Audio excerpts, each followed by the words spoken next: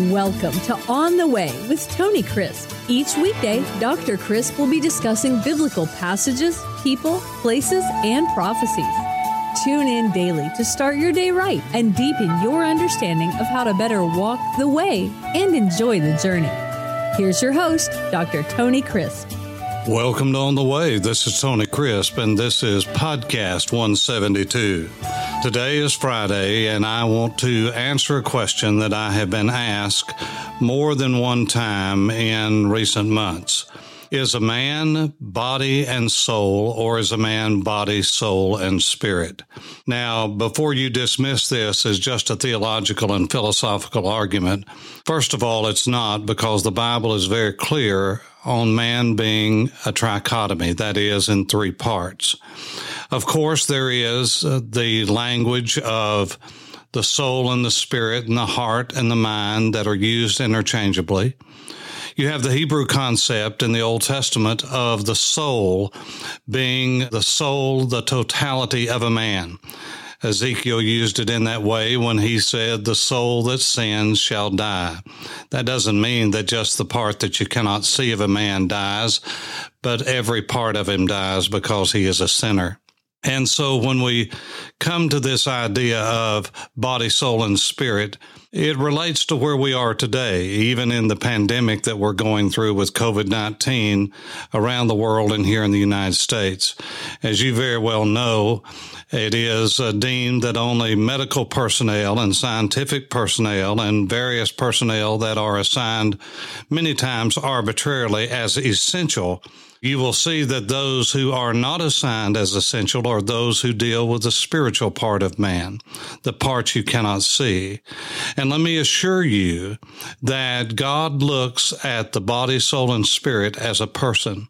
Long hours of research and dissertations have been written upon the spiritual part of a man as it relates to healing in the body.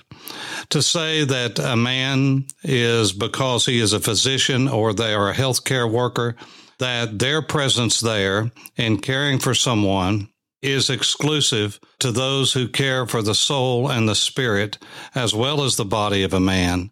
We have misunderstood the totality of a person.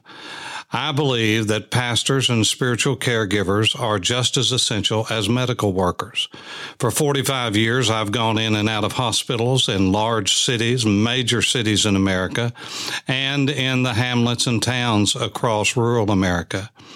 And I can tell you that families want to have other family members there. If you can disinfect a physician, if you can disinfect a nurse, if you can disinfect a CNA or a worker, you can disinfect a wife or a husband or a child or a caregiver who is of the spiritual realm. This is manipulation at the highest level. It is a failure to recognize the spiritual part of a man, which our secular, humanistic, globalistic society is trying to do away with. We should not fall for this farce and this ruse, and that's exactly what it is. We are made in the image of God.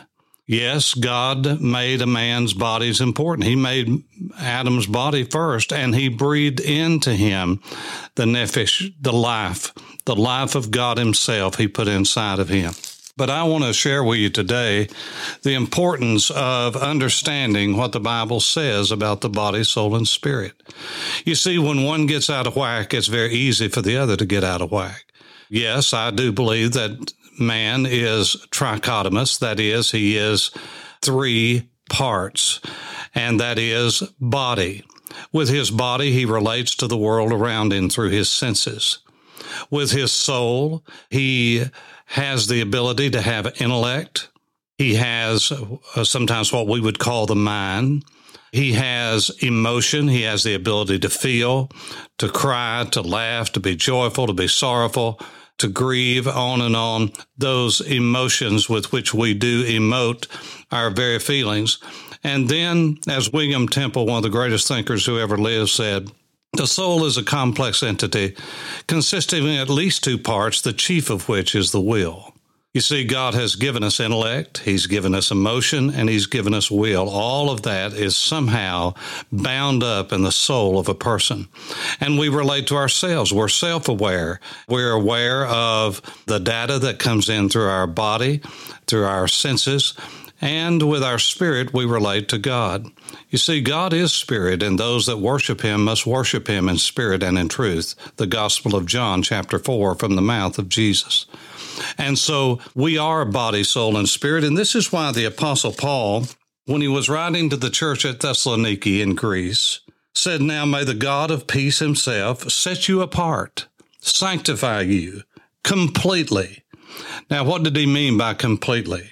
"And may your whole spirit, soul, and body," that is the pneuma, the psyche, and the soma, "be preserved blameless at the coming of our Lord Jesus Christ."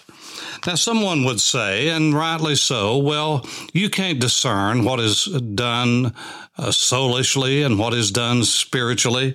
Well, I understand all about that, but God can. Did you hear what I said? God can. That's why in the book of Hebrews, chapter 4 and verse 12, it says, "For the word of God is alive." It's quick, the King James says. When you quick a horse, you get down in the living part. And your fingernail, when it turns back beyond that rough, calloused edge, then you get into the quick, into the living. And you know it's alive then. For the word of God is living. It's powerful. It's sharper than any two-edged sword.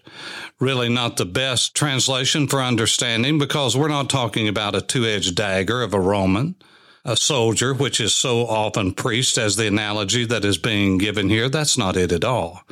This is not the book of Romans. This is the book of Hebrews. He's talking about a priest's fillet knife, and he goes on to describe that. It's sharper than any two-edged priest's fillet knife, piercing even to the division of the soul and spirit, of the joints and marrow. You see, when a person brought an offering to God, whether it was a bull or whether it was a ram or a sheep or a goat, unless it was the whole burnt offering, which everything was consumed and belonged to God and was burned on the altar, when someone brought an offering to God, God got the first portion, but the priest got a portion as well, and then the offerer got a portion to dedicate that and eat it unto the Lord as a holy sacrifice. And so there was an order to dividing it up. And what the priests were, if they were anything, and the Levites, if they were anything, they were butchers. They were expert butchers. And God said, "I want you to get this part. I'm going to get this part. And I want the priests to get their part." And so many times they would take a sharp-edged, two-edged sword, or what we would call a fillet knife, and they would put it right in between the joints where it would be separated. They knew exactly where to hit that knife, where to stick it, where to cut, and they would cut one way forward, then they would cut back the other way, backwards, and that knife was just as sharp on one side as it was the other. Why? Because it had to divide between the joints exactly, and even the marrow of the bone. This is what the Bible likens unto the Spirit of God, the soul and the spirit. The Bible says, "For the word of God is alive and powerful and sharper than any two-edged sword, any priest's fillet knife." Remember, book of Hebrews here, not Romans. "Of the joints and the marrow." It is a divider even, and is able to divide between the soul and spirit. Now, if there was not division, then it could not be divided. But evidently there is a division, because the Bible says the Word of God Himself is able to divide it, just like the joints and the marrow that the priests do at every sacrificial offering. And that same Word of God, which is alive and powerful, is the discerner of the thoughts and intents of the heart. You see, nobody knows the heart of man. We don't even know our own heart. Sometimes people say, "Well, if I know my heart." Well, you don't, because you see, it's exceedingly wicked. Many times we think we're doing something out of the right motive, only when we examine ourselves to find out that really, in light of the Word of God, we have not done something in the right motive. And so the Bible says that God is able to discern, and there is no creature, no creation hidden from His sight, but all things are naked and open to the eyes of Him with whom we must give an account.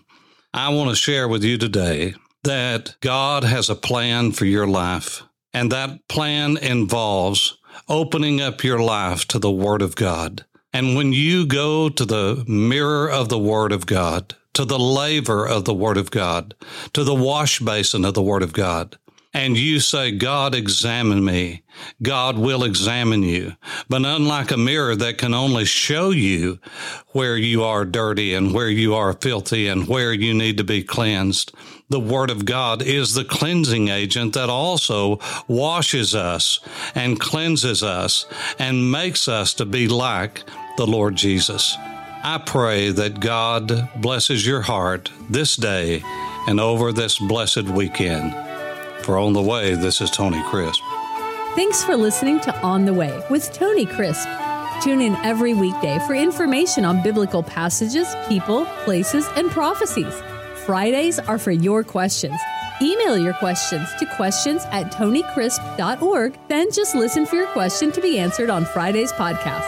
That's questions@tonycrisp.org. Thanks for listening and have a blessed day on the way.